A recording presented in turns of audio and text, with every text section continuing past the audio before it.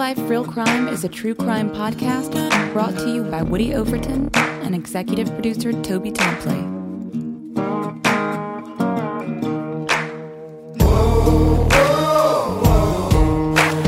You have the right to remain silent.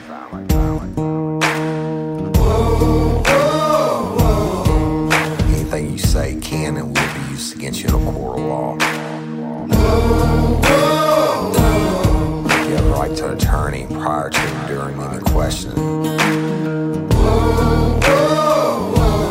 You can't afford one, the court will appoint one for you. You understand your rights?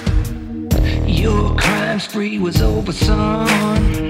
Yeah, you thought you had it licked, but Detective Overton made you should have turned to shit.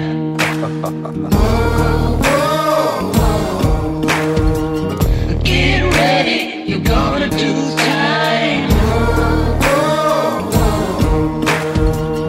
Real life, real crime. Warning. This episode of Real Life, Real Crime, the podcast, may contain descriptions of acts of violence or that are of a sexual nature. It should be for people that are 18 years or older. Heed my warning, people. I do not get the facts of these cases off of the internet or from some television show. The facts we're retelling you were presented to us by the victims of the crimes or the perpetrators who committed the crimes against the victims. My description of the crime scenes are what I saw with my own two eyes. If you're going to get offended, please turn this podcast off now. Thank you.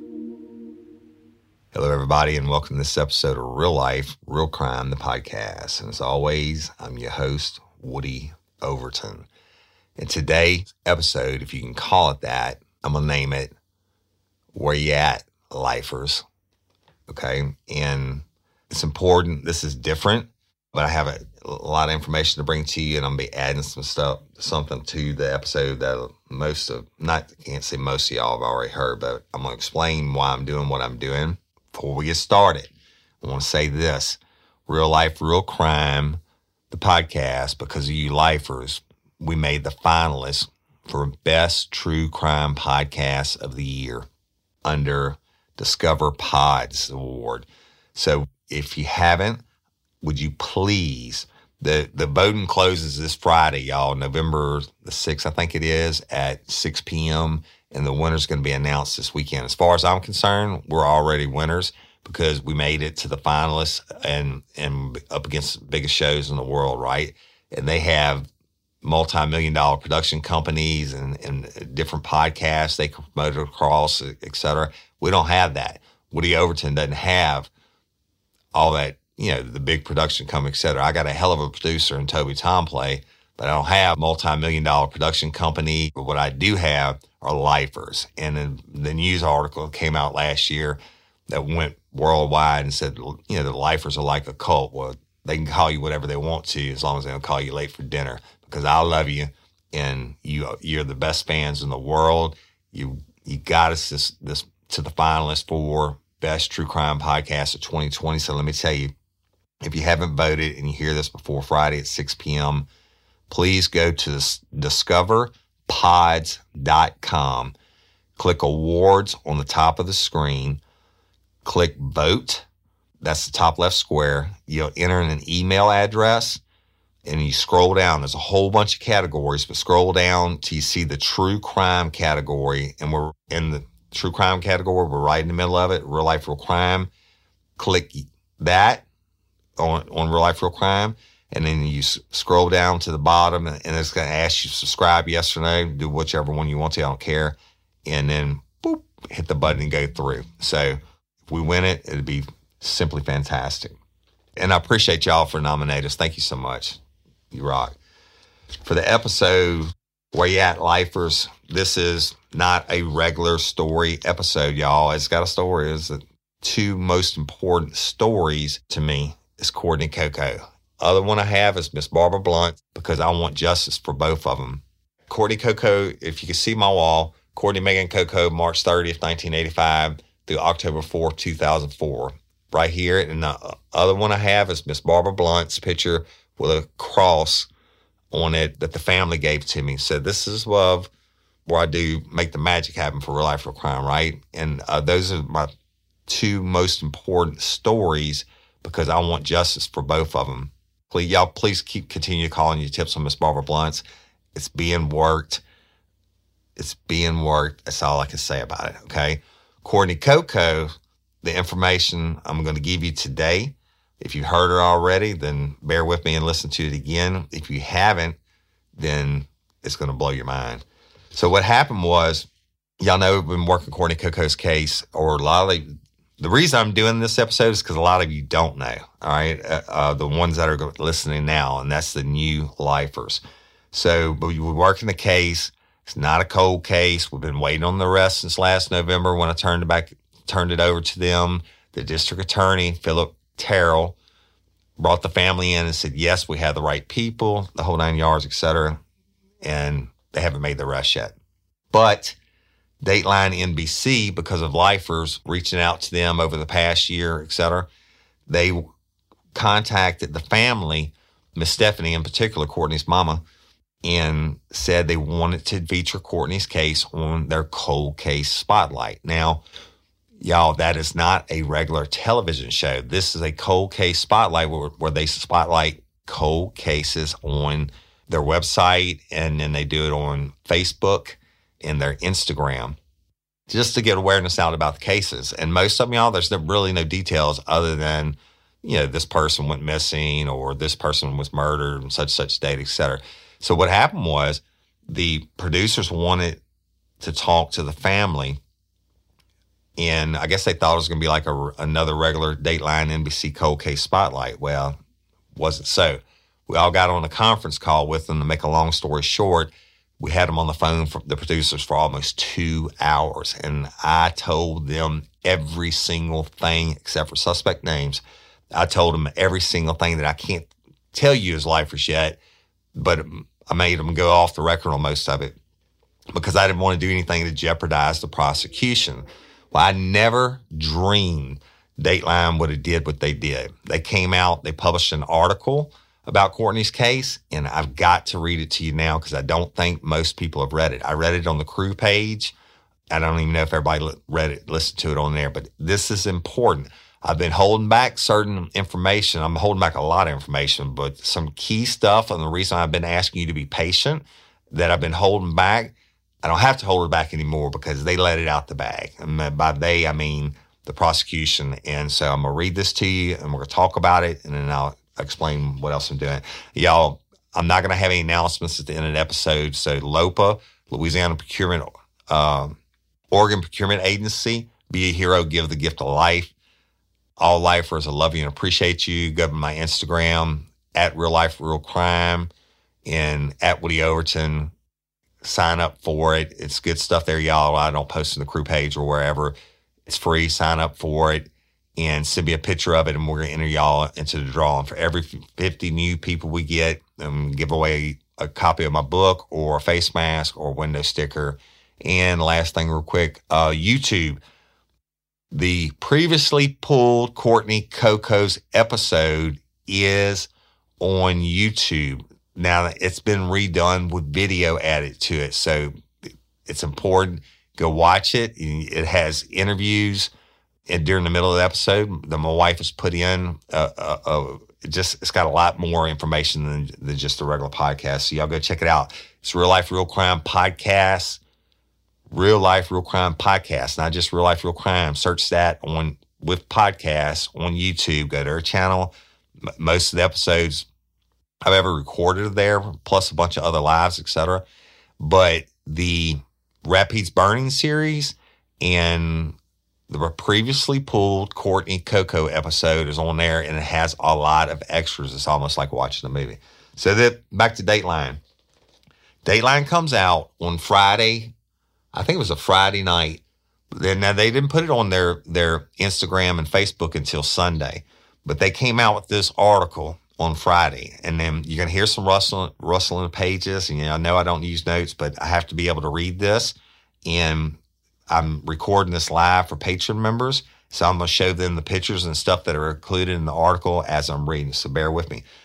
Again, this is done by Dateline NBC. They titled it, Family Still Fighting for Justice, 16 Years After 2004 Murder of Courtney Coco. It's by Andrea Cavalier. It was on October the 23rd. Every year around this time, when the Louisiana air finally feels crisp and the leaves begin to change, Stephanie Bellegarde wishes she could skip over it. The beginning of fall, the month of October, the anniversary of her youngest daughter's brutal murder. This month marks the 16th anniversary since my baby girl's been gone, Stephanie told Dateline. Year after year, I have to relive it. I wish I could just skip over it. Stephanie remembers the last time she saw her 19-year-old daughter, Courtney Coco. It was Friday, October 1, 2004. It was the opening day of squirrel season, and we were going camping for the weekend, Stephanie said. Courtney was over at my house, and I asked her if she wanted to go with us, but she didn't want to go. She's not really the camping type. Instead, Courtney, who lived in her own place just 3 miles away, agreed to watch her parents' dogs until they returned home on Sunday. By Monday, Stephanie's world had come crashing down around her. On October the 4th, 2004, she received a heartbreaking call from an Alexandria police officer. They found a body in Texas wearing Courtney's graduation ring. Stephanie sobbed. I thought I was hearing things. It couldn't be her. Like maybe someone had stolen her ring. I just dropped the phone and fell to the floor. Stephanie told Dateline she remembers calling her husband, but the rest of the day was a blur. That call changed my life forever, she said. According to Alexandria police reports, Courtney's partially clothed body was found in an abandoned building on the outskirts of Winnie, Texas, about a 3-hour drive from where Courtney lived in Alexandria. A man driving a backhoe past the building, which sat unfinished due to stalled construction, noticed Courtney's body and called police. According to reports, investigators suspect she had been dead for 3 to 4 days based on the decomposition of her body. An autopsy conducted on Tuesday, October the 5th, 2004, could not determine Courtney's cause of death due to the badly decomposed state of her body, but it was ruled a homicide and an investigation was launched. A week later, on October 12th, Courtney's green 1999 Pontiac Bonneville was located in Houston, Texas. The individuals in possession of the vehicle were questioned, but investigators would not comment on whether or not they believed they were involved in Courtney's death or why they were in possession of the vehicle. Stephanie told Dateline her daughter's belongings were still inside the car, including the white lab coat that she wore to her job as a head receptionist at a dentist's office. She always worked hard to better herself and build her future, Stephanie said. Courtney was a 2003 graduate of Alexandria Senior High School and was enrolled at Northwestern State University, where she was majoring in criminal investigation. She always noticed the details, and she was so organized, Stephanie recalled. In her car, we also found this binder of bills. Everything just so neat and organized, she added with a soft laugh. We also found a copy of her friend's obit she had kept, Stephanie said. Shamika, her friend who was killed, and they got this wrong, it was just weeks before. Shamika Garnett disappeared from her home in Alexandria, Louisiana on August 13, 2004. On August 17, just 2 days before her 21st birthday, Shamika's body was found in a ditch along Old Boyce Road, according to the Rapides Parish Sheriff's Office. Her murder has never been solved. Courtney's mother believes the murders may be connected, but investigators would not comment on the cases. Years passed, and Courtney's case turned cold. But her family continued to push for answers, and in 2019 reached out to retired homicide detective and podcast host Woody Overton. When they asked me to take a look at Courtney's case, I couldn't turn it down, Overton told Dateline. Cold cases are my passion, and I really wanted to get justice for this family. Following his retirement, Overton went into private practice as a polygraph examiner and defense consultant. He began a deep dive into Courtney's case and shared his findings on the podcast Real Life, Real Crime. With the release of an 8-episode investigative podcast, Who Murdered Courtney Coco, with the hope of bringing in tips and information. It worked. There was an overwhelming response, he said. After countless interviews, a fresh look at the case, and months of dedication, I believe we know who killed Courtney Coco. Overton said he believes Courtney was strangled at her house just after midnight on October 2nd, 2004, and that her body was stuffed in the trunk of her car before being dumped at the abandoned building in Winnie, Texas. He added that he knows the identities of the two people he believes to be responsible for Courtney's murder. Overton's findings were shared with law enforcement. Alexandria Police Detective Tanner Dryden, the lead investigator on Courtney's case, would not comment on Overton's findings due to the case being an active investigation, but told Dateline he is working diligently to keep the investigation moving forward. Courtney's mother, Stephanie, told Dateline she met with District Attorney Philip Terrell in November of 2019, and she claims he told her that an arrest would be made within weeks. But nearly a year has passed, and the family is still without answers. I know they are doing everything they can, but it's time we had answers, she said. We will fight until the end for justice for Courtney, and we want whoever did this to be held responsible. Hugo Holland, a prosecutor with the district attorney's office, told Dateline that they have met with the family several times and they are dedicated to getting justice for Courtney. This case is very much at the forefront of important cases with the district attorney's office and Alexandria Police and the Rapides Parish Sheriff, Holland said. We are doing everything we can to bring justice for this family. He added that an arrest has not been made, but told Dateline they have identified the man they believe killed Courtney and are working with law enforcement agencies to gather evidence to prove that beyond a reasonable doubt. Courtney's family told Dateline they don't know why someone would kill Courtney, but believe she may have gotten into a bad situation where she knew something that she wasn't supposed to know. She did not strip herself down and drive 3 hours to Texas, her Aunt Lynn told Dateline. Someone did this to her, but for reasons we still don't know or understand. Courtney's family describes the 19-year-old as a kind person who loved people and helped everyone she came across. She just loved life, Stephanie told Dateline. She was very active. She played softball and took gymnastics for years. She loved to travel and loved to shop. She was a fashion diva of sorts. The youngest of 3 siblings, Courtney also had 2 nephews she adored. Her sisters and her nephews miss her greatly, Stephanie said. We are a close-knit family, and it's been extremely tough for them and for all of us. 16 years have now passed since Courtney was murdered, but the loss is still fresh for her family. Her mother continues to push for answers and hopes by shining light on the case, justice will be swift. I know nothing can bring her back, Stephanie told Dateline.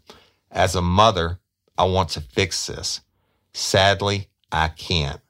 But I kneeled at her grave and made a promise to get justice, and I'm keeping that promise, and I'll get justice, and finally, she'll be at peace. Anyone who may have information regarding Courtney's case is asked to call the Alexandria Police Department at 318-449-5099. A reward of $10,000 is being offered for information that leads to the arrest and conviction of the person responsible for Courtney's murder. Okay. Y'all, that was the Dateline article that came out that Friday evening. Guess what? It wasn't supposed to be all that. So the producer, Alexandra, just absolutely hooked us up. You know why? Because she got to hear all the stuff that I know without the suspects' names. And the mama and the aunts were in the room when the production call was going on. The producer, like all you lifers out there, was moved and took the time to actually research this and look it up and go into it. And they did that. They didn't have to do it. So kudos to Dateline NBC for doing that. Now, here's the deal. A couple things we need to talk about. High points and why this is important. Number one, I've had to hold information back from y'all, so much stuff in the case, because it's to release that the things that I know, that I discovered when I had boots on the ground in Alexandria, Louisiana, before I handed this back over to law enforcement, would absolutely jeopardize the case. That being said, Dateline knows them, okay? And they're going to do this story. Now, they already have done me a huge favor by getting a quote from Mr. Hugo Holland. Now, let me tell you about Hugo Holland. He said that he works for the Rapides Parish District Attorney's Office. That's not exactly true. He's working for him right now. Go look him up. He is a special prosecutor that the district attorney brought in to handle Courtney Coco's case. Now, why would you bring in a special prosecutor? Because this case needs it, okay? Hugo Holland, you go look up all his cases. He handles political corruption and death penalty cases, basically. So he was brought in at some point after the meeting, and not last November. He wasn't in the meeting when Philip Terrell and them said, yeah, we know who did it, and give us 2 weeks, we're going to make the rest. And the time went by, and we had to wait until February, right? And we did the March, and we still didn't hear back from him. But when we asked you to back off again, it was because we knew Hugo Holland was on the case, and he had actually done some meetings, if you will, with Stephanie, and I knew that I could say what I knew because I said I wasn't going to. But hey, he told Dateline NBC he's working on the case, and Hugo Holland kicks ass. I can tell you that. So here's the deal. This is why we're doing this today. Is I did on the crew page, etc. When Dateline released to their social media on, I think it was Sunday afternoon, we blew it up, right? And I did a little video on the crew page, but now I want to do it for the world. Reason why: we had more views and comments on Courtney Coco's cold case spotlight for Dateline on their Facebook page and Instagram and Dateline's page, whatever you call it, website. Lifers went in. We did a call to action. So where you at, Lifers, right? And like on Rapides Burn, kept saying, where you at, Rapides? Lifers stepped up, and they absolutely went in there and were saying, thank you, Dateline, for, I didn't tell them what to say. So say whatever you want to say. They were saying, thank you, Dateline, so much for putting the spotlight on Courtney's case. And a lot of them said, thanks, Woody, or whatever, right? And thanks for Real Life, Real Crime. But what's important is all the people that are, the millions that watch Dateline, that viewed it, et cetera, that don't know about Courtney's case. They haven't listened to the episodes, right? They don't know about all the police lying and hiding evidence and all the bad things I put in the episodes, that however many they were, until it got to the point where I got pissed off and they wanted to take it to the DA. And I was like, no, don't take it to the DA, because you have way beyond enough for a probable cause arrest. Go get the probable cause, and these guys are going to flip on each other like pancakes. Didn't do it. Took it to the DA, so I broke off ties, and I did a episode, the final episode. I don't remember I named it.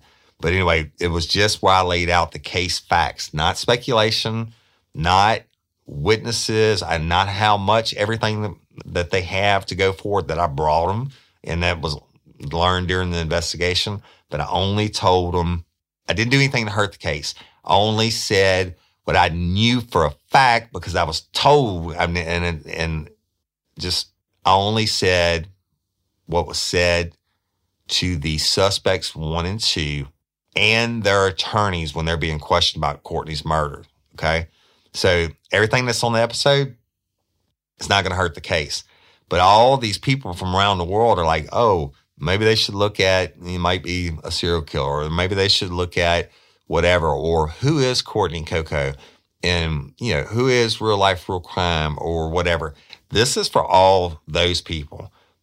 Today, I'm going to re-release the episode. Now, okay, I did that episode. Let me digress. I did that drop, I think in October or something, maybe November, I don't remember. Maybe it was late October, but immediately as soon as it was dropped, within 45 minutes, Miss Stephanie, Courtney's mama, called me and said, Woody, Alexandria PD is asking Detective Dryden, actually, they're just asking you to pull it down. Not because I'd said anything wrong, because he knew his ass was going to be in a crack, because I had all the inside knowledge of their investigation. Why? Because I was helping them. And so I pulled it down, not because I'd done anything wrong. I pulled it down because Miss Stephanie asked me. I don't give a damn about him being in trouble with his superiors or whatever else. Pulled it down, but guess what? Then they get the meeting with the DA. Then Philip Terrell tells them, give me 2 weeks. I'm taking it to the grand jury. We'll get these arrests. We know this guy killed her, et cetera, et cetera. And then they blew her off, man. Wouldn't even return her phone calls all the way to February. We picketed, and he wouldn't come out then and whatever. And then he denies having the case at all. All the lifers, when we picketed and we did a call to action, everybody blew it up, melted their phone lines, et cetera. He gave a statement and go to our YouTube. We've done it with the videos and the news interviews and everything else and the pictures, et cetera. That's on there now. It's called the Previously Pulled Courtney Coco episode, and it has all the videos and everything else. But Philip comes out with a statement that says, I don't even have the case, right? And basically, it's a lie. Well, I guess, you know what? Maybe he wasn't, in his mind, he wasn't lying, because he brought in Special Prosecutor Hugo Holland. And you heard Hugo Holland tell Dateline himself, we know who did it. We're just about trying to wrap it up, the loose ends. And but by that is, I can tell you what he's thinking is, she's been dead 16 years, murdered 16 years. We don't want to rush on these last couple of little final details. They're going to try to bring as much, everything that they can. And we want to make sure. They're looking at it now from a defense attorney standpoint. How can a defense attorney come back and try to say it wasn't them, right? So I get that. But I'm telling you, it's coming. And the fact that Hugo Holland gave a statement to Dateline, to me, is priceless. And especially when he says, we've identified the killer, it's over with, okay? Go look the man's record up. Now, this episode today is for all you people who have been messaging Dateline and everything about Courtney Coco's story. I am attaching the Previously Pulled Courtney Coco episode where I list out the facts of the case, the evidence in the case, but not everything. It's not a tenth of what's going to end up going to trial, but the facts. And I asked you at the end of it, lifers, to make up your own mind on what you thought, right? Well, hell, I know what you thought. And it's there way beyond a reasonable doubt. It's way, way bad, and it's way prosecutable. But I'm telling you now, I want every one of you lifers who didn't see or hear this article to go to Dateline's Facebook page and their Instagram. And under the Courtney Coco thing, please go tell them thank you. Please go tell them thank you for the national media coverage, because you know what it does? First of all, it made them finally admit that they have the case, the district attorney's office, even though it's through the special prosecutor. It made them admit that. It made them admit that we got the murderer and that they're moving forward on it. So there you have it. For all you people who looked up Real Life Real Crime, I've been getting messages the last 2 weeks like crazy. And if you don't want to listen to the whole 8 episodes or whatever it is, listen to today's episode and I'll sum it up for you in a nutshell. And it's important. Everybody, when you listen, or all you lifers have already heard it, if you listen to it again, because when I listen to it again, it just makes my blood boil. But go to Dateline, please, and tell them thank you, because we would have never got this. And I would have never been able to tell you about Hugo Holland. I would have never been able to tell you why I'm asking you to wait another week, et cetera. Now, I started the Rapides Burning series because I got tired of waiting also. And I got some information and I was like, holy shit, I can't believe they're even trying to say to wait on this. And it pissed me off. And that's why I got everybody to send all the information about Rapides and we burned it down, right? And I'm still getting information daily on that. But so, lifers, where you at? Where you at, lifers? And what I need you to do, go to Dateline NBC and tell them thank you for bringing the national spotlight to this case. Guess what? This case, like I told them, was solved by lifers calling in tips. And me, Woody Overton, your host of Real Life, Real Crime, the podcast with boots on the ground. I'm the one who did put the case together and gave it back to law enforcement. Go tell Dateline, thank you. Please leave whatever you say, whatever you want to say. But it's important. Guess what? Again, we had the highest response ever Dateline's ever had about little Courtney Coco from Alexandria, Louisiana. Beat out, not as competition, but it's important, beat out Scott Peterson, a guy who's been all over Nancy Grace and everything else in the world that murdered his pregnant wife and baby out in California, got the death penalty. We had the largest response because lifers give a damn. And so lifers, where you at? All you new people that are listening because of the Dateline episode, listen to this previously pulled episode on Courtney Coco, where I lay out the facts. It's important. And if you don't want to listen on the podcast, go watch it on a Real Life, Real Crime podcast YouTube channel, because it has the excerpts from the news and all that in it. I'm not going to take any more of y'all's time. This is going to be a long-ass episode as it is, and I'm sure I'm forgetting something. But again, thank you, Andrea Cavalier, the producer for Dateline NBC. Lifers, where you at for Courtney Coco? Go leave them a message. And for all you listening for the first time, when you hear this, all the ones that through Dateline NBC would have never known about sweet little Courtney, when you hear it, go leave a message also from Dateline. And I'm Woody Overton, your host of Real Life, Real Crime, the podcast. Coming to you today, I have a special guest and a family member to me now on the phone, and it's Miss Stephanie, who is Courtney Coco's mom. Miss Stephanie, you there? I'm here. Okay. Hey, Woody. Hey, dear. Hey, everybody. Hey, all right, y'all. So the Miss Stephanie has something that she wants to read, and then we're going to talk about it briefly, and then we'll explain what we're doing today. Miss Stephanie, you go ahead. Okay. 3 months ago, when the final podcast came out, Who Murdered Courtney Coco, I was asked by APD Detective Tanner to remove the podcast. And he said it was because of too many details. Well, we did immediately, because I did not want to interfere or hurt this investigation. And so that happened. Any and all tips or information, anything with Courtney's case stopped. And then the investigation just inching along really slow. And who the suspects are, we walk among them. They carry on about their lives as usual while we wait for justice. And to say this is like a slap in the face is true. The number one suspect has even threatened a civil.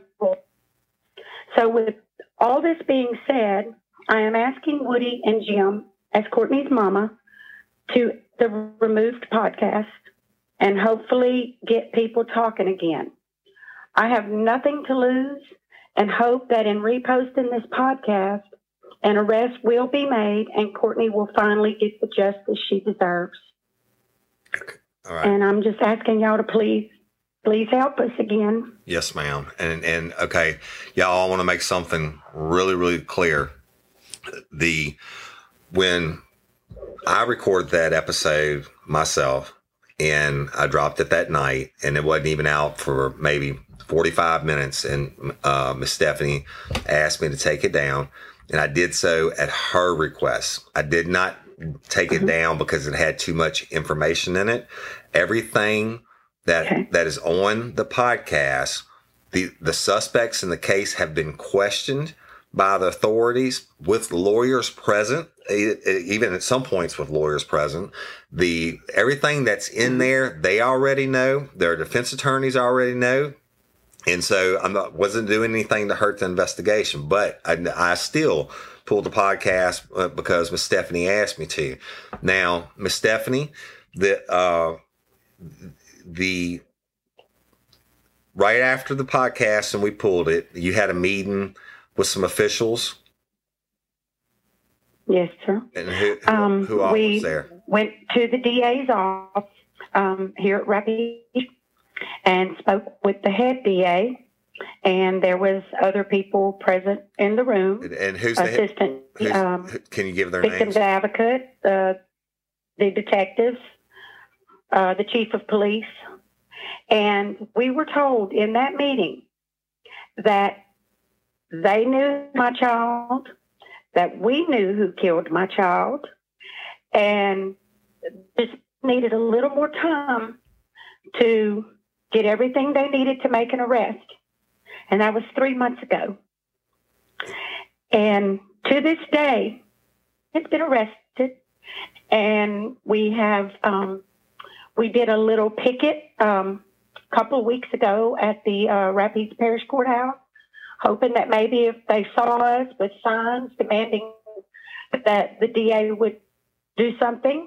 I personally reached out to the DA that day and told him we were downstairs to please come talk to us. And he responded back that he was at a funeral and he would call me back ASAP. And I still have not heard from him as of today. Right. So I still have not heard from the detective since 2 weeks, 2 Thursdays ago. Right. So I'm just kind of just like a stick in the mud, waiting for answers, right, as we've always done. Right. So that, let me clarify it for the listeners. Y'all apologize if it's any poor audio. You went to a meeting, and I know when y'all go to those meetings, you roll family deep. This is a super strong family, y'all. So I'm sure your mama was there. Yes. My ma and your sisters were there. Yes, sir. Y'all, Yes. when we got this case file from them, every meeting they've had in 15 years, all the information, I mean, they should have been detectives. Okay. So I know when they went in there, they don't just go in there and listen. They go in there and they write things down, et cetera. So I just want to clarify. The DA, Philip Terrell, was there? Yes. Yes. And the sheriff at the time, whoever he was, he told you, just give us a couple weeks. But first of all, the most important thing is when the information that we gave them on the suspects, he told you that is correct. There's no doubt in his mind that they are the ones that murdered Courtney. Well, out and murdered my child. I'm sorry. His name and everything. Stephanie, can you say it again? Because your phone cut out. Did he tell you that the suspects we had, that he knew that they... Yes. He told you... Who killed my child. And that we were right. He specifically said number one. Yeah. Yes, sir. And then he promised to take it to a grand jury? Yes, sir. He said that that's what we would need to get a grand jury to, I guess, see how strong of a case we have. Right. But you've heard nothing. 3 months, y'all. Now listen, it's 3 months as of yesterday. It was November the 10th, and this is now February 10th. February 10th. So it's today, I guess. But so this is it. And I have not edited anything, Miss Stephanie, from the first episode. I have not listened to it again, and I'm not going to. I'm gonna splice our conversation today onto it. And then we're going to let it go, and the people can do with it what they want. All right. Now, I know a bunch of lifers called after we picketed the other day, and the district attorney's standard office they even recorded them saying that we don't have a case file, we don't have anything to do with it. APD, Alexandria PD has it. So if y'all want to get up in arms and I'm not telling you how to feel, but I can tell you how I feel about it. And if you want to do something, obviously calling the district attorney's office ain't going to do any good. Although he promised Miss Stephanie that, give me a couple weeks. It's been 3 months. And even after we picketed that day, that's when he put released a statement to the media about basically they don't have anything to do with it. It's APD's decision. And he told you he was going to call you. He would call you. He was at a funeral. He never bothered to call you. ASAP. Yes, sir. And never called me back. And so y'all, you do listen to it. Do with it what you will.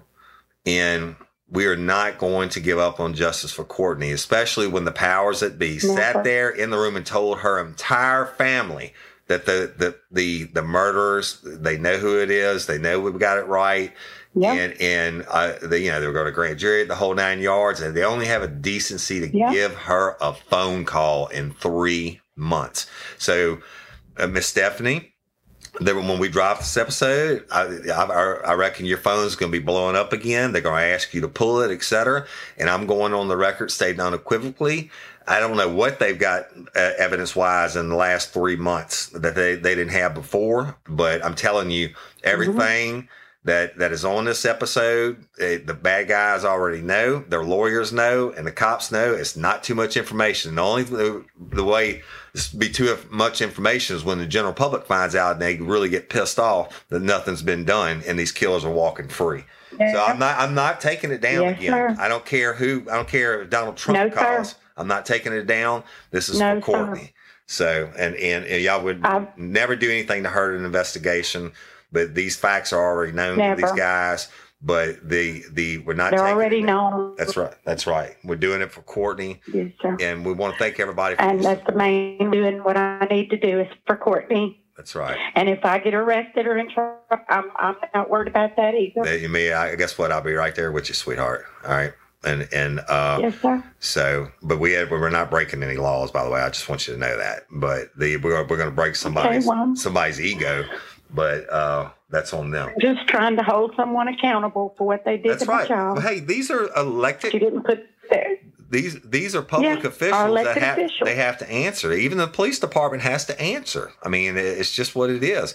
How dare you go 3 months and not? You promise this is not the first time, Stephanie. How many years ago did you call me for the first time about this case? And then they promised you the moon and they did nothing. And then they promised you the moon and it did nothing. Yep. So, but anyway. 2 years ago. Yep. So, well. Yes, sir. Well, So I'm ready to do what I got to do. It's not about me. It's about Courtney. Okay. Well, we're going to do it. And I got love for you and the whole family, and we'll let the craziness be what it'd be after the episode drops, and we're not above picking it again or doing whatever we have to do. So no, sir, we're not. But y'all, so you Stephanie, thank you so much. I want answers. I want to rest. Thank y'all very much for listening. All right, we love you, sweetie. All right. Okay. All right. Thank you, Woody. All right. Bye-bye. Okay. Bye-bye. Episode's coming now. Hello, everybody, and welcome to this episode of Real Life, Real Crime, the podcast. As always, I'm your host, Woody Overton. I'm coming to you today and going to tell the story on this episode of who murdered Courtney Coco.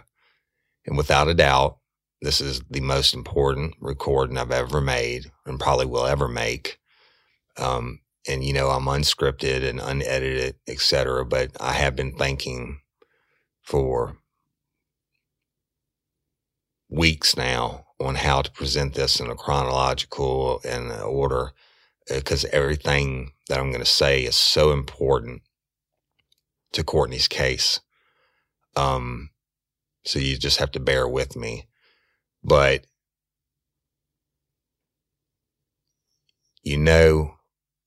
we haven't dropped an episode on Courtney for the last 3 weeks. This would have been almost a month, because the investigation into her homicide was active and ongoing.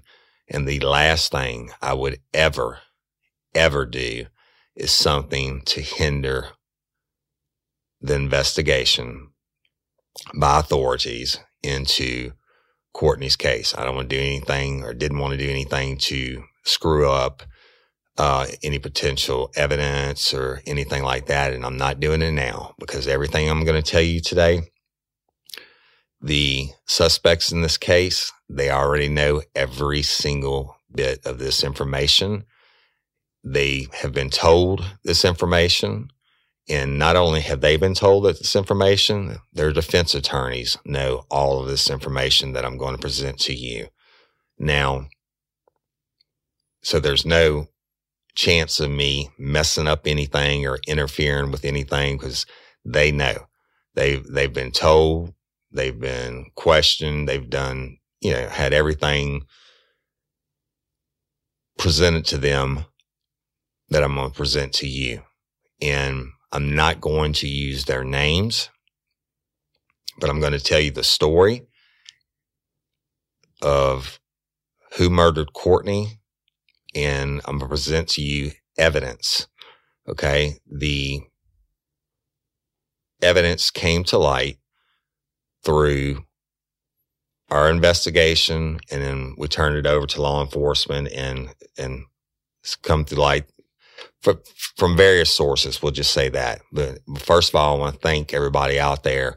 We took on this monumental task of Courtney's 15-year-old cold case. I don't know how long ago it's been, y'all. It's almost 3 months, I guess. And I promised Courtney's mama that I wasn't going to give up on this case, and I'm not going to give up on it. And everything I'm going to tell you today, I've already told her, and she knows, and the family knows, and she is 100% agrees with me putting this out there. So we make sure we get justice for Courtney. Okay. So what I want to ask each of you to do is to not play armchair detective. I don't want you to come up with any theories or anything like that. I just want you to listen to the facts that have been uncovered during this investigation, the evidence that has been uncovered during this investigation since we started it. Now, you know that we took it on Courtney's case. It was 15 years old. It was frozen. It wasn't just cold. It was frozen. And we started it, and we reached out, and, the crowdsourcing technique and using the fans and the listeners and appealing to the public to come forward with information. And you answered. So many heroes, and I'm not going to name their names today either, but so many heroes stepped forward, put their own selves in jeopardy and in peril to come forward and give evidence against these two, and I'm going to call them suspects. I'm going to call them suspect 1 and suspect 2. These people came forward and listen, let me back up for a second. We got so many different suspects, and we didn't have tunnel vision on this. These suspect 1 and suspect 2 weren't even on our radar when this thing started, right? And we had all these different angles and all this tons and volumes of information, and we worked through it through 7 weeks. It took Jim and I to narrow the field down and really focus in to the point where we had enough evidence where we no longer, being law enforcement officers, had to turn it over to the officials so they could further the investigation. Now, when we turned it over, we never quit working the case. We never quit taking new tips, new leads, and following those things down, disproving them, or adding to the arsenal of evidence that we have against suspect 1 and suspect 2. So it was a very, very thorough investigation on our end. And we, as y'all know, at a certain point, we had to present it to the powers that be so they could further it. And today, I don't want y'all playing detective. I want you to be a jury member. I want you to act like you're a jury member in a trial and you're hearing evidence. And when I get done telling all the evidence today, I want you to decide. You make your own decision on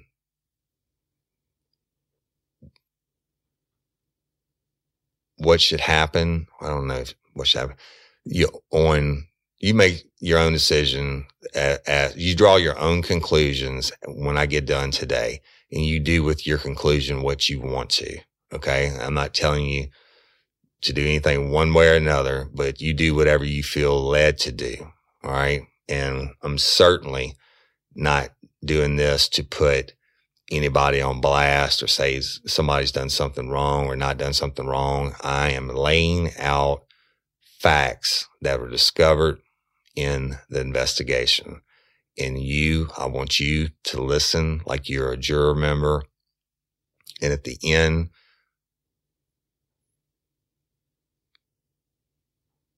you let whatever you think it may be, you let it be known. Okay? So, that being said, the suspect 1 and suspect 2, a little bit of background on them. They have been best friends since they were little boys. Ride or dies. Absolute best friends, running buddies, did everything together, etc. The super tight, way back when, at least they were in 2004.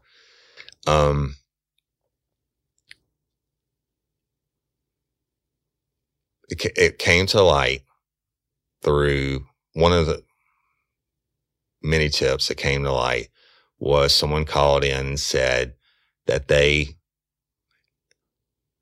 had a person in their life or had a person in their life previously that always said that suspect 1 killed Courtney Coco. And he had always been adamant that Courtney Coco was murdered by suspect number 1. Now, this ends up being suspect number 2 that's telling this person this over these years. And it got to the point, they were so adamant about it that they actually made a recording of suspect 2 talking about suspect number 1. And they did it under the guise of asking suspect number 2, hey, have you heard about this podcast about Real Life, Real Crime, the podcast? And he was like, oh, I'm trying to get involved in all that. And this is on a recording, y'all. And I'm going to paraphrase it for you. But when he said, well, who do you think did it? And he said, suspect 1 did it. And he said, suspect 1 did it 16 times in approximately 6 minutes. He said it, suspect 1 killed Courtney Coco. And where he wasn't even on the radar at this point until during that recorded conversation, he slipped up. When the person asked him, he said, well, how do you think he did it? And he said, I don't know how he did it. He said, but man, she looked like she was beat all to hell, bruised all up from her waist up on her body. And then he realized what he said. And he said, but I heard the autopsy report said she wasn't beaten or anything. And he said, I can't figure that out because she looked like she was beat to hell. Well, the only problem with that is, y'all, you would not know that. That was never released to the public. It just wasn't done. And nobody had that information. Now, let me tell you what suspect number 2 was talking about. Suspect number 2 was talking about what we call lividity. Okay? Lividity is when you die and your heart quits beating, whatever position you're sitting in, once your heart quits pumping the blood throughout your body, gravity takes control and all your blood drains to the lowest point of your body. All right. And when it does that, it looks horrible. It looks like severe black and blue bruising. And you think about it, you get a bruise, somebody hits you on your arm, you get a bruise. That's because the blood pools in that spot or you bump into something, you get a bruise, that's because the blood pools in that spot, right? That's what gives you the discoloration. Well, when your heart quits beating, let's say you're laying down on your back and your legs are in the air, you're put in the trunk of a car right after you're killed, and you're left there for a couple of days, guess where all your blood's going to go? It's going to flow down towards your bottom up to your shoulders. And if your head's been up, it won't be on your head, right? But so suspect 2 says in this recording, he said, when asked, how do you think suspect number 1 did it? He said, man, I don't know. But she looked like she was beat all shit. Man, she was bruised from her, from her butt to, her shoulders, or however it was he said it exactly. But when he said that, I was like, holy shit, man. And then he said, but the autopsy said that she wasn't beaten or anything, and there was no signs of trauma. He said, I can't figure that out because she looked like she was beat to shit. And she's just really black and blue from her lower part of her body to the top part. The only way you know that is if you saw it. So that's the first time that suspect 2 comes on our radar. Now, and again, suspect 1, he's adamant. Suspect 1 killed her. He killed her. I'm telling you, he killed her. And I'm telling you, he killed her. And 16 times he said it, and I think he said it in approximately 6 minutes before maybe he, got uncomfortable with what he was saying. And then the rest of the recording is just fluff. And he changed the topic. So I drove through the night and picked up that recording, and that, along with some other stuff that we did have some information on suspect 1, and I'll start to piece that together for you now. Suspect 1 was living with his girlfriend at the time, and on the night that the autopsy puts that Courtney Coco was killed, the night of the domino game, he was at their residence, and he left the residence for approximately 30 minutes or so, and Courtney lived right down the street from him. And then he returns, and then a couple hours later, he leaves, same night, and he never comes back until sometime on Monday. And in fact, on Monday, his mother had to drive, so I'm talking about suspect 1's mother, had to drive from Alexandria, Louisiana to Lake Charles, Louisiana to pick suspect 1 up to bring him back to Alexandria. Problem with that is his girlfriend said there's no reason for his mama to have to go down there and pick him up. He had his own vehicle here in Alexandria. I don't know where the vehicle was, but certainly it didn't break down or anything like that because he was driving immediately after that. Other things about suspect 1. The tip was called in that suspect 1 asked another person to clock him in at his work on the Saturday morning, the Saturday morning after the domino game. He called this guy and said, hey man, can you clock me in, punch me in at work? Why do you do that? Right.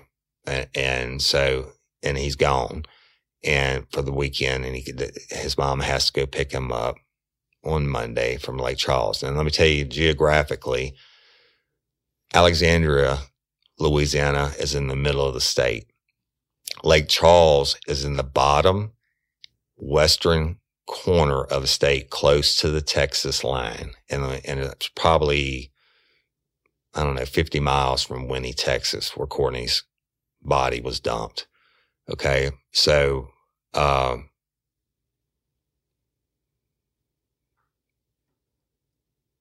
immediately after that, and after Courtney's funeral, etc., suspect 1 starts writing in his girlfriend's diary to Courtney unsolicited. He had never written this girl's diary before, ever. And he starts writing stuff in the diary, and she just thought it was so freaking weird that he's writing stuff to a murdered girl in her diary, right? Take it a step further. Within a couple weeks after the funeral, he shows up at home and comes in the door and has a new comforter set that he had just purchased for him and his girlfriend. And guess what? Is the exact same comforter set that went missing from Courtney's house. And that this very distinctive because it was leopard skin. Okay. I don't know too many guys that are going to go out and buy a leopard skin comfort set, but he does that. And he brings it home. Again, the girlfriend thought that was highly irregular, and strange. And they broke up, I don't know, a couple months later or whatever. And then they got back together, and the girlfriend liked Suspect One's mom, and they went over to visit her at her residence. They walk in the door. Suspect One's mom is sitting on the couch, and she's covered up in what appears to be Courtney Coco's comforter, the leopard skin print comforter. And she said it freaked her out. And she was like, and it just took her back, and she just, was really kind of weirded out about that.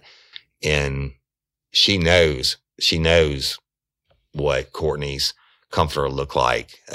So that's a proven fact.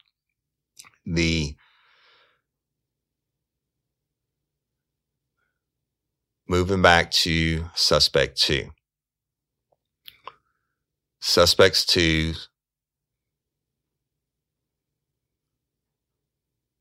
the person I went and got the audio recording for Suspect 2 for us, she said on that weekend, Suspect 2 on that Friday had been in Alexandria riding four-wheelers at a place they called the Dunes with Courtney, and that he had got in a four-wheeler wreck that afternoon, that Friday, and he was supposed to come to Lake Charles that weekend for a birthday party and bring a bike or something like that, and he never showed up. When he does show up, it's Sunday sometime, he shows up and he has a cut on his hand, a fresh cut on his hand, and he's missing his wedding ring. And when they asked him, said, what happened? He said, "Oh, I cut my hand on a vehicle I was working on and I lost my ring." This person was suspicious of that statement and that he had been gone all weekend, missed the birthday party, etc. So they went out. Now, Suspect 2 had a job in a work van. He delivered items to convenience stores between Lake Charles and Winnie, Texas. The items he delivered were like over-the-counter medications and stuff like that. So he has this work van. And this person goes outside and looks in the work van in the back of it and sees a large amount of saran wrap, some drug paraphernalia, and a pair of small female blue panties, underwear in the back of the van.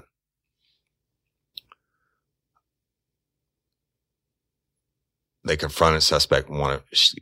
This person confronted Suspect 1 about the underwear, etc., and he denied it and what have you, and played it off. And he had to load his van at this time. He said he had to load his van and go make his delivery route. Stay with me. This is important. So he shows up after being gone in that Sunday night, and he's got fresh cut on his hand. Wedding ring is missing, and he says he has to load his van. And the person went outside and found the underwear and the women's underwear in the back of the van. So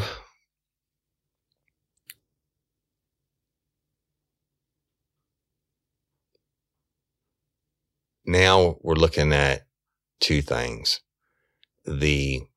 Because of what he said on the tape that was made for us about the bruising, the severe bruising. Man, it looked like she was beat to shit from her waist up.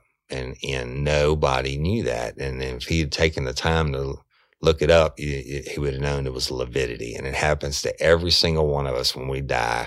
Whatever position you're sitting in, the blood drains down that position and it makes you look like you're severely bruised. So that put him on the radar. Then that's when we found out about he returned that weekend, late that Sunday night, had the fresh cut on his hand and the panties in the back of the van and all that. At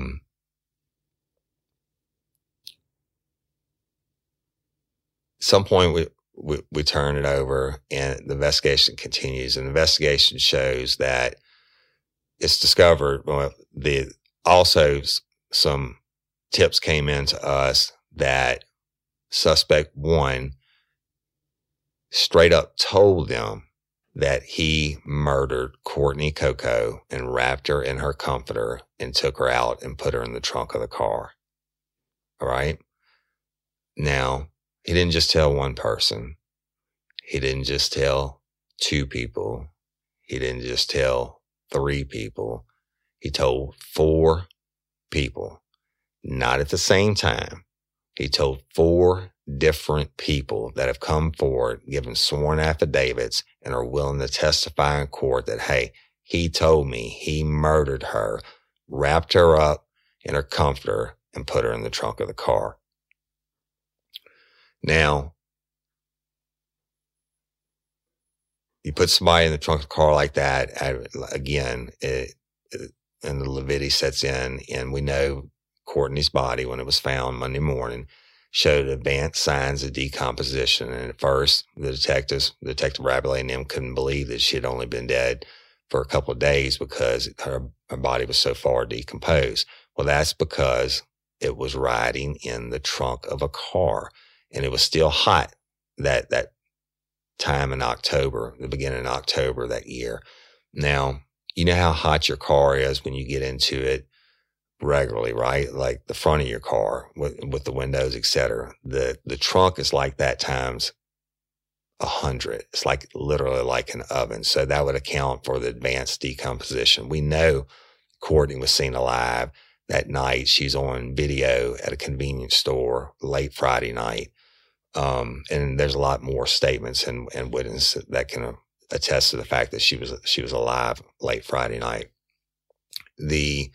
He told 4 separate people that he murdered her at different times over the span of the years. 4 separate people. These people don't even know each other, and that these people had the balls enough to come forward once they heard the podcast, and other people said, well, this person said that suspect one told them, and that person was reached out to him, and they were like, hell yeah. He told me, I'll never forget that he told me. And yes, they gave their statements and they are willing to testify in court. So that's where we're at, right? So the suspect 2 is brought in and asked about they didn't ask him straight away or play the tape for him or anything like that. It asked him, do you know anything about suspect 1 killing Courtney Coco? Nope, don't know anything about it. Absolutely nothing. Well, we know that's a lie. I mean, he said it 16 times in 6 minutes. Then they press him a little bit more, and he gives a little bit more, and then it goes back and forth, and he gives a little bit more every time. He ends up finally saying that that suspect 1 told him that his mama, suspect 1's mama, got Courtney's blanket out of her car and took it inside and washed it. Inside her residence and washed it. Well, it doesn't really make a lot of sense, right? Why would you just say that after you changed your story so many times? Why do you say that? And the one thing that never changes, y'all, and I've been doing this a long time, the one thing that never changes is the truth. You don't have to keep changing your story if you're telling the truth. So he ends up saying that, suspect 1, I think he said at first he told him on the phone, and he ends up, after he's pressed a little bit further, and he says, no, I actually went over there 2 days after Courtney's body was found, and he told me my mama got Courtney's comforter out of the trunk of the car and took it inside and washed it. Now remember, this is the same blanket, allegedly, that suspect 1's girlfriend saw the mama covered up in however many months later. So suspect 2 continues to get pressed, and to the point where, he doesn't say too much else other than that, and he leaves. Now I'm going to look at something real quick.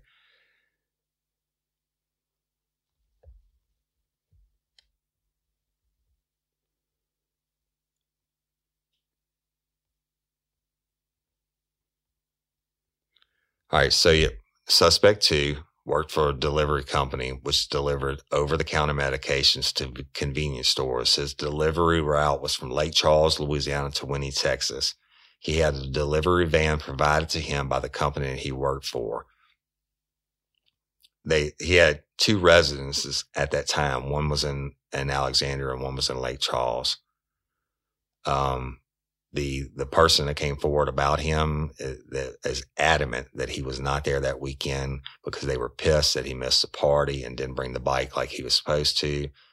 That person gave us a sworn affidavit about his strange behavior and his whereabouts, about suspect 2's whereabouts or lack thereof the weekend of the murder and his strange behavior thereafter. That person stated that suspect 2 was missing that weekend, and they remember this clearly because he was to attend a work-related party with that person on Friday, for which he missed because he was involved in a four-wheeler accident earlier that day while chasing Courtney Coco on a four-wheeler that she was looking to purchase from him. This person said that they received a call from suspect 2's mother that he was involved in the four-wheeler accident at the dunes outside of Alexandria, Louisiana, and wouldn't be attending the party. And this person said that they argued with suspect 2 and that he never returned home to Lake Charles, Louisiana that weekend.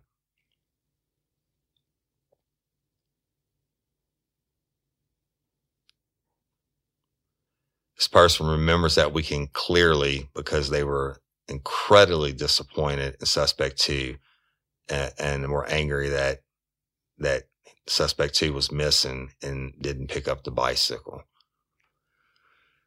On October the 4th, 2004, in the early morning hours, suspect 2 arrived back home in Lake Charles, Louisiana, where he resided. This person says she was extremely suspicious of suspect 2's behavior and drug usage. They noticed that suspect 2 had a cut on his hand and that his wedding band was missing. They asked him about this, and he claimed that he lost the ring at the shop where he does mechanic work on the side. They didn't believe what he was saying, so they decided to look inside his van. When they looked inside the van that he used for work, they noticed some drug paraphernalia, a lot of saran wrap, along with a single pair of blue female underwear, size small.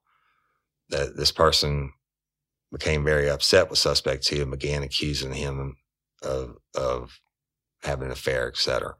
Now, this was only a few hours before Courtney's body was found in Winnie, Texas. Suspect 2 then left a few minutes later in the work van after loading his work supplies and began making his work deliveries. It's to be noted that Courtney's body, and I know y'all know this, but was found nude from the waist down.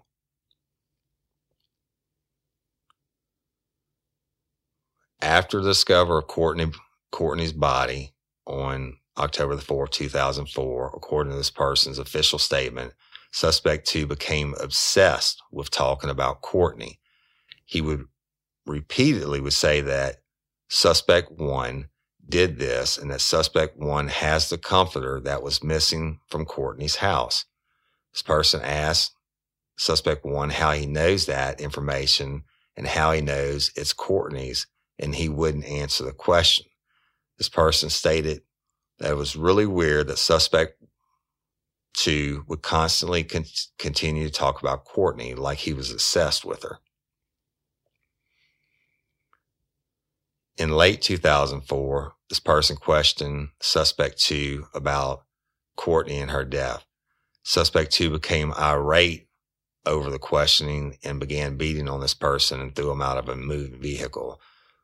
This person remembers this clearly because it was the first day of a new job that they had in Alexandria, and they had to be comforted by their new work associates, as it was very obvious she was beaten up that day and had a traumatic episode.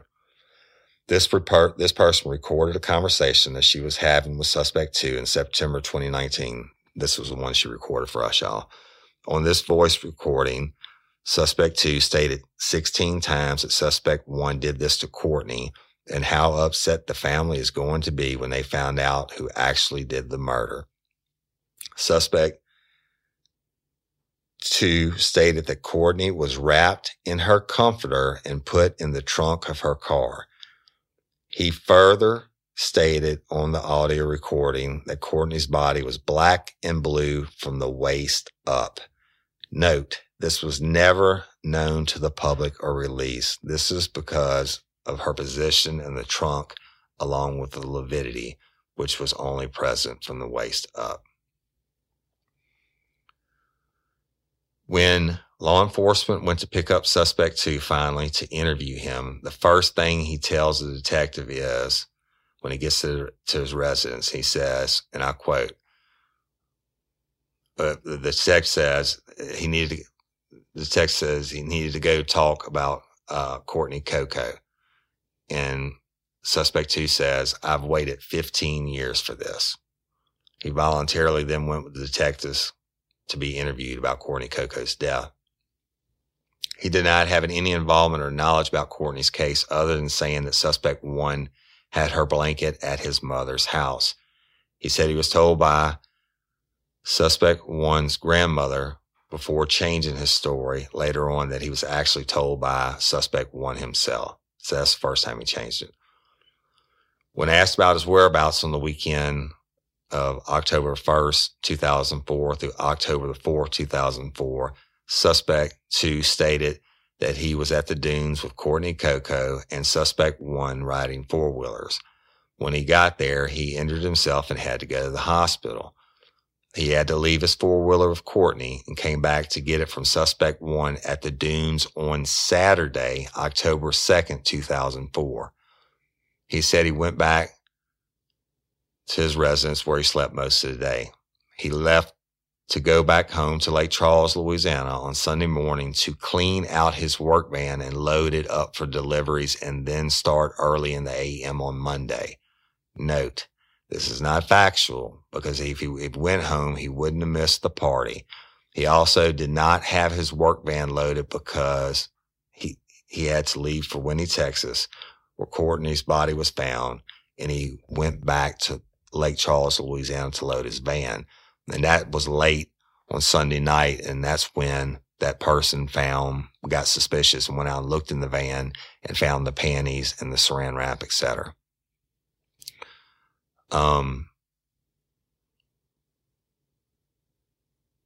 Supposedly he was given voice stress analysis test, and he failed.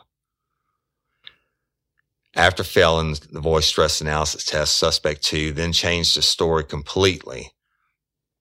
Before, he had no involvement or knowledge. Now he started to claim the following. He claimed that he was called by suspect 1 2 days after Courtney's body was found, which would be October 6, 2004 on a Wednesday. He claimed that suspect 1 told him that his mother found the comforter in his car and she took it inside and washed it.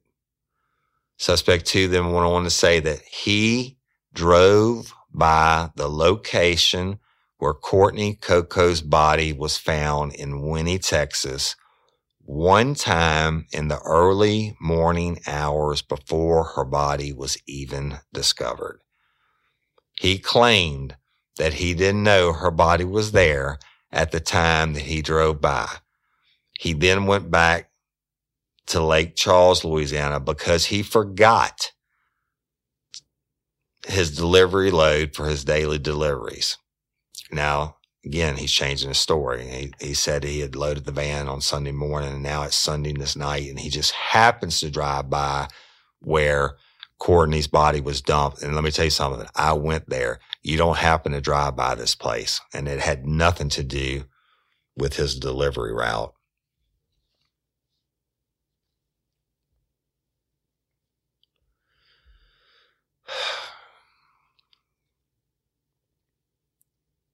One second. Make sure I'm not missing anything. All right. So, as I told you, he changed the story again from not knowing anything to putting himself at the body dump scene late that night before she was found early Monday morning. Now, listen to this. Suspect 2 then went on to say that he drove by the location where Courtney's body was found in Winnie, Texas, one time in the early morning hours before her body was even discovered. I told you that. But he said he did that, but he had to run back to Lake Charles. You can't just run back to Lake Charles. It's like 50 or 60 miles to where her body was dumped. But, he goes back to Lake Charles because he just happened to forget all his delivery stuff, right? And that's when he showed up, cut on his hand, ring missing, and the panties were found in the van. Now listen to this. Suspect 2 stated that he knew that the phone records are going to put him there, meaning at the body dump site, that he knows his phone records are going to put him there, and that is the reason why he wanted to admit to why he was in Winnie, Texas. He said he passed by Winnie, Texas 3 specific times on October the 4th, 2004, before and after Courtney's body was discovered. Suspect 2 then changed his story once again that he actually got up early in the morning on Monday to clean out his van. He drove to Winnie, Texas before turning around to head home to get his workload. He doesn't remember a pair of panties being found in the van, but he did admit to drug paraphernalia and saran wrap. He stated that he did not have a delivery near where Courtney's body was found. Okay, so it's to be noted that this is a 90-minute drive one way from Winnie, Texas to Lake Charles. When he comes back to load his van, because he happened to forget his delivery material, he comes back to load his van. That's when the panties were found in the van. He didn't have a delivery anywhere near where Courtney's body was found. He admits that person confronted him. He admits to her looking through the van. He admits to her accusing him of an affair and drug paraphernalia. He then requests an attorney and is released at that time from any further questioning. couple days later, on around 11/3 of 2019, suspect 2 contacted 2 other people who came forward and made statements about this. And it says suspect 2 confided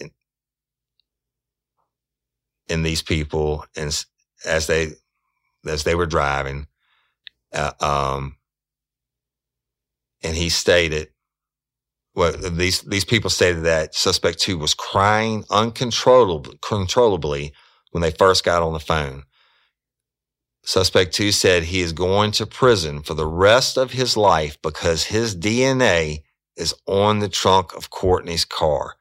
Suspect 2 further went on to tell them that he was in Winnie, Texas, and drove by where her body was dumped 3 times, but didn't know that is where her body was dumped, and it was by coincidence. He also told them that his phone records will put him there, and that is why and that was because he was making deliveries in the area, and that's just simply not true. That place where Courtney's body was recovered is nowhere near the store he had a delivery at in Winnie, Texas. So take it for that. That's suspect 2. You heard the facts as they've been uncovered. His story changed continuously, and he even ends up putting himself there. He ends up telling people his DNA is going to come back in Courtney's vehicle. When he was questioned about this, you know what his excuse was? He said, well, I'm being framed by a person that was in my life at that time. They put my blood in Courtney's trunk of Courtney's car. That blood, by the way, y'all, was mixed with Courtney's DNA. So there you have it on suspect 2. Now, bear with me 1 second. Back to suspect 1. So I'm doing this, so I'm making sure I'm not leaving anything out. Excuse me 1 second.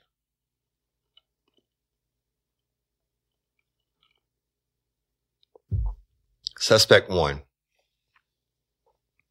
He was the boyfriend of this person I told y'all about in 2004. This girlfriend of his has totally been cleared in this investigation numerous times, including by myself, by a polygraph, and by other people on the polygraph, okay? She had absolutely nothing to do with it. But she did say that he left. He went missing on 10/1/2004, and for about 40 minutes. And a short time later, he returned. That after 40 minutes, he returned. A short time later, he left again after midnight and did not return until Monday, October the 4th, 2004. And that was the morning that Courtney's body was found. On that Monday, he was picked up. Suspect 1 is picked up in Lake Charles, Louisiana. Now, this is where suspect 2 has a residence at also. He's picked up in Lake Charles, Louisiana, even though he lived in Alexandria, by his mother and was driven back to Alexandria, Louisiana. Again, is a known fact that he had his own vehicles proven by his girlfriend at the time. And so it didn't make sense as why he needed to be picked up in Lake Charles. This is confirmed by the girlfriend's statement. According to suspect 2, suspect 1 called suspect 2 and asked him to come by his mother's house. Suspect 2 stated that when he got there, suspect 1 met him outside, and suspect 1 told him that his mother found Courtney's blanket inside of his vehicle and took it inside and washed it. To date, 4 witnesses have come forward and provide sworn affidavits and are willing to testify that suspect 1 told them directly that he killed Courtney, wrapped her body in a blanket, and stuffed her in the trunk of her vehicle.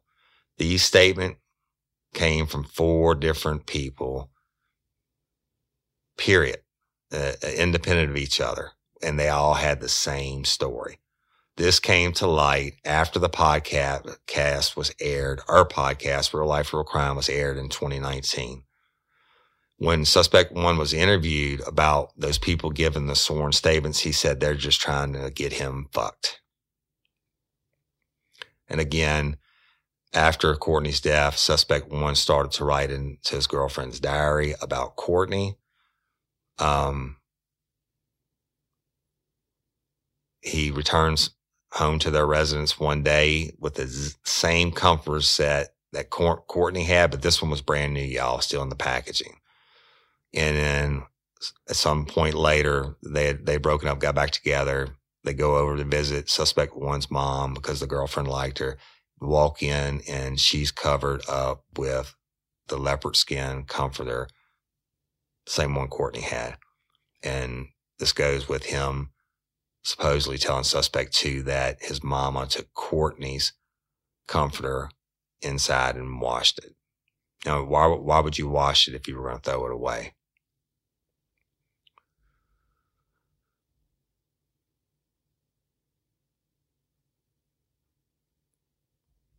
According to his work records, Suspect 1 only worked 15 hours the week that Courtney died, and he was not at work on that Monday, October 4th, 2004. A witness that called into Crime Stoppers and has been verified was asked by Suspect 1 to clock him into work on that Saturday, October 2nd, 2004, even though he wasn't at work. He was later picked up in Lake Charles on Monday by his mother. His alibi has always been that he was at work on that Saturday.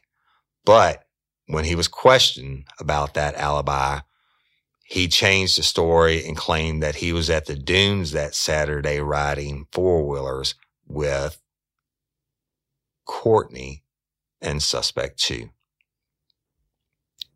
Suspect 1 and Suspect 2 have been best friends since they were toddlers. Suspect 2 has always made the comments to the person I mentioned that Suspect 1 killed Courtney and his mother has the blanket. And we're talking over a period of years, y'all. And this before we got her to do the recording. But on the audio recording of Suspect 2, he states 16 times in 6 minutes that Suspect 1 killed Courtney. He further stated the family is going to be so upset when they actually found out who did it. Suspect 1 also supposedly failed polygraph testing.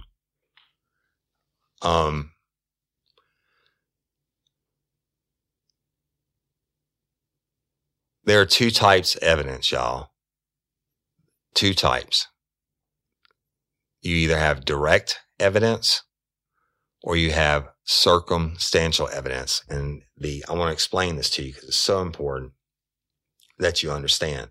You hear people saying, oh, this case is all circumstantial. Well, circumstantial is not a bad thing. Although this case has both elements, direct and circumstantial evidence, this I'm actually going to read to you. I know what it is, but I want to read so it can be clear and not mistaken. All right. There are 2 types of evidence from which you can determine what the facts are in this case: direct evidence and circumstantial evidence.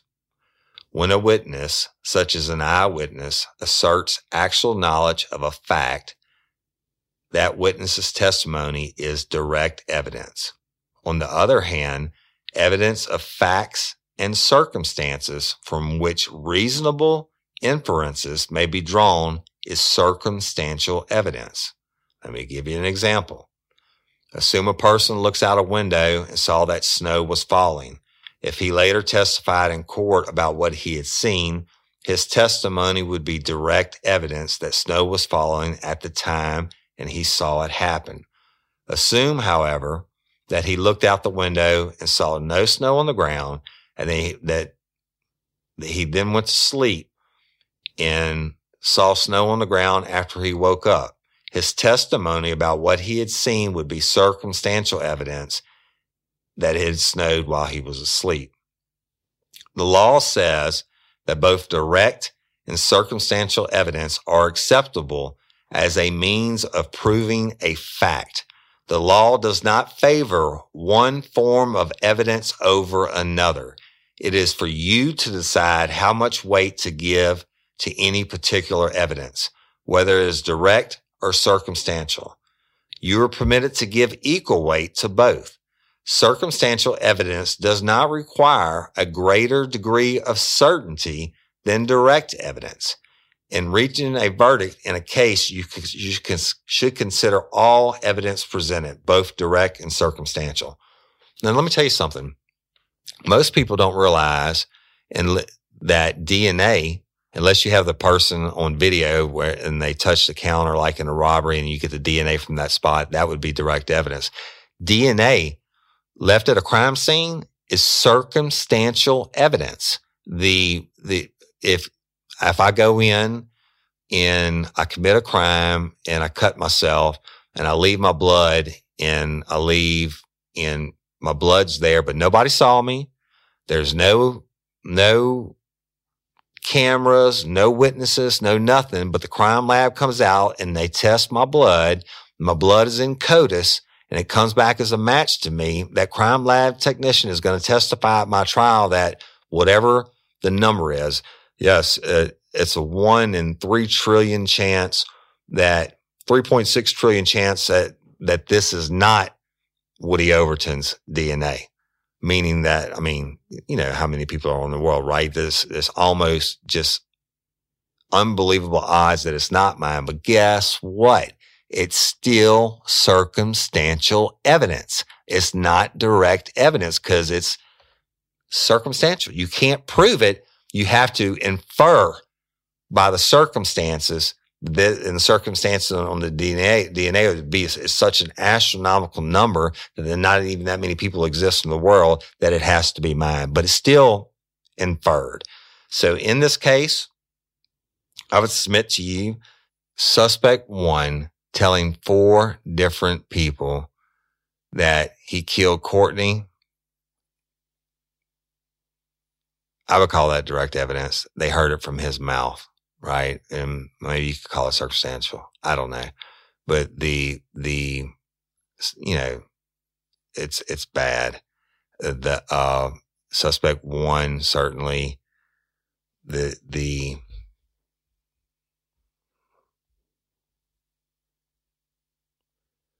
suspect 1 telling suspect 2 that the blanket, his mama took the blanket out of the car and took it in the house and washed it. Well, again, that you would just throw it away if you weren't going to keep it. And suspect 1's girlfriend seeing that blanket and identified it as Courtney's comforter. Suspect 1 writing in the diary. Suspect 1 buying the same comforter set, doing all this stuff. You know, it is what it is. Y'all make the decision on it, okay? Suspect 2 putting himself at the body dump site 3 times because he says, I know my cell phone records are going to show that I was there. But he comes up with this lame ass excuse that he forgot to get his work stuff. And remember, his story hadn't stayed the same through any of it. He changes. And so then crying, saying, I'm going to prison for the rest of my life because my DNA is coming back out of Courtney's trunk.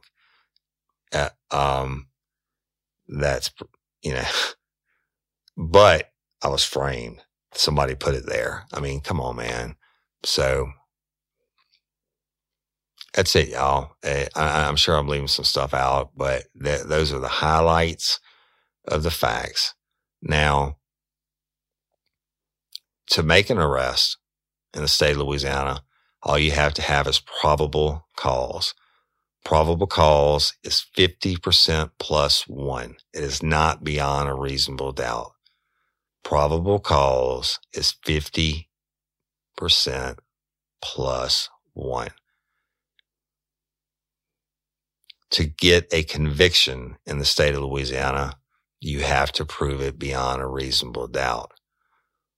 I'm not going to tell you what I think, but if you were sitting there listening to the facts that I provided you tonight as a jury member that had no prior knowledge of this case,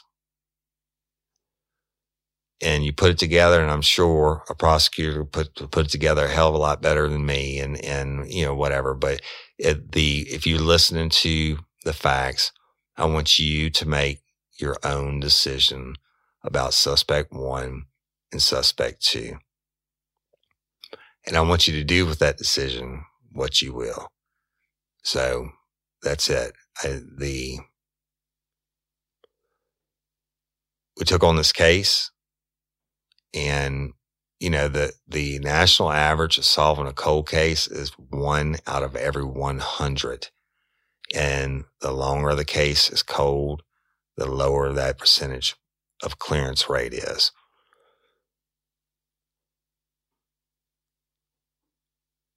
We did what we said we were going to do for the family. And I told you before I started telling you all this information that the family knows everything that I've told you, and Courtney's mama knows, and she was absolutely on board with me telling everybody where this case is at. You be the jury. You do with it what you will. I can tell you the family's not going to take it laying down now that they know the facts.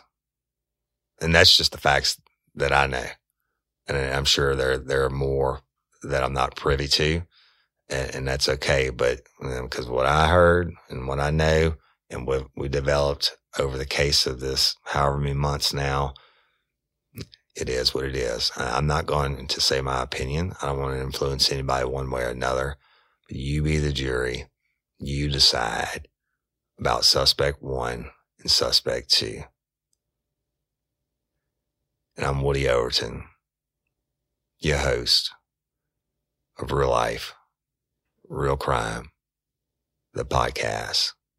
And I want justice for Courtney Coco. Thank you for listening. And I love and appreciate each and every one of you. And this story needs to be told. Justice for Courtney. I appreciate y'all. Peace. Get ready, you're gonna do time. Real life, real crime. Real Life, Real Crime is a true crime podcast brought to you by Woody Overton and executive producer Toby Templey.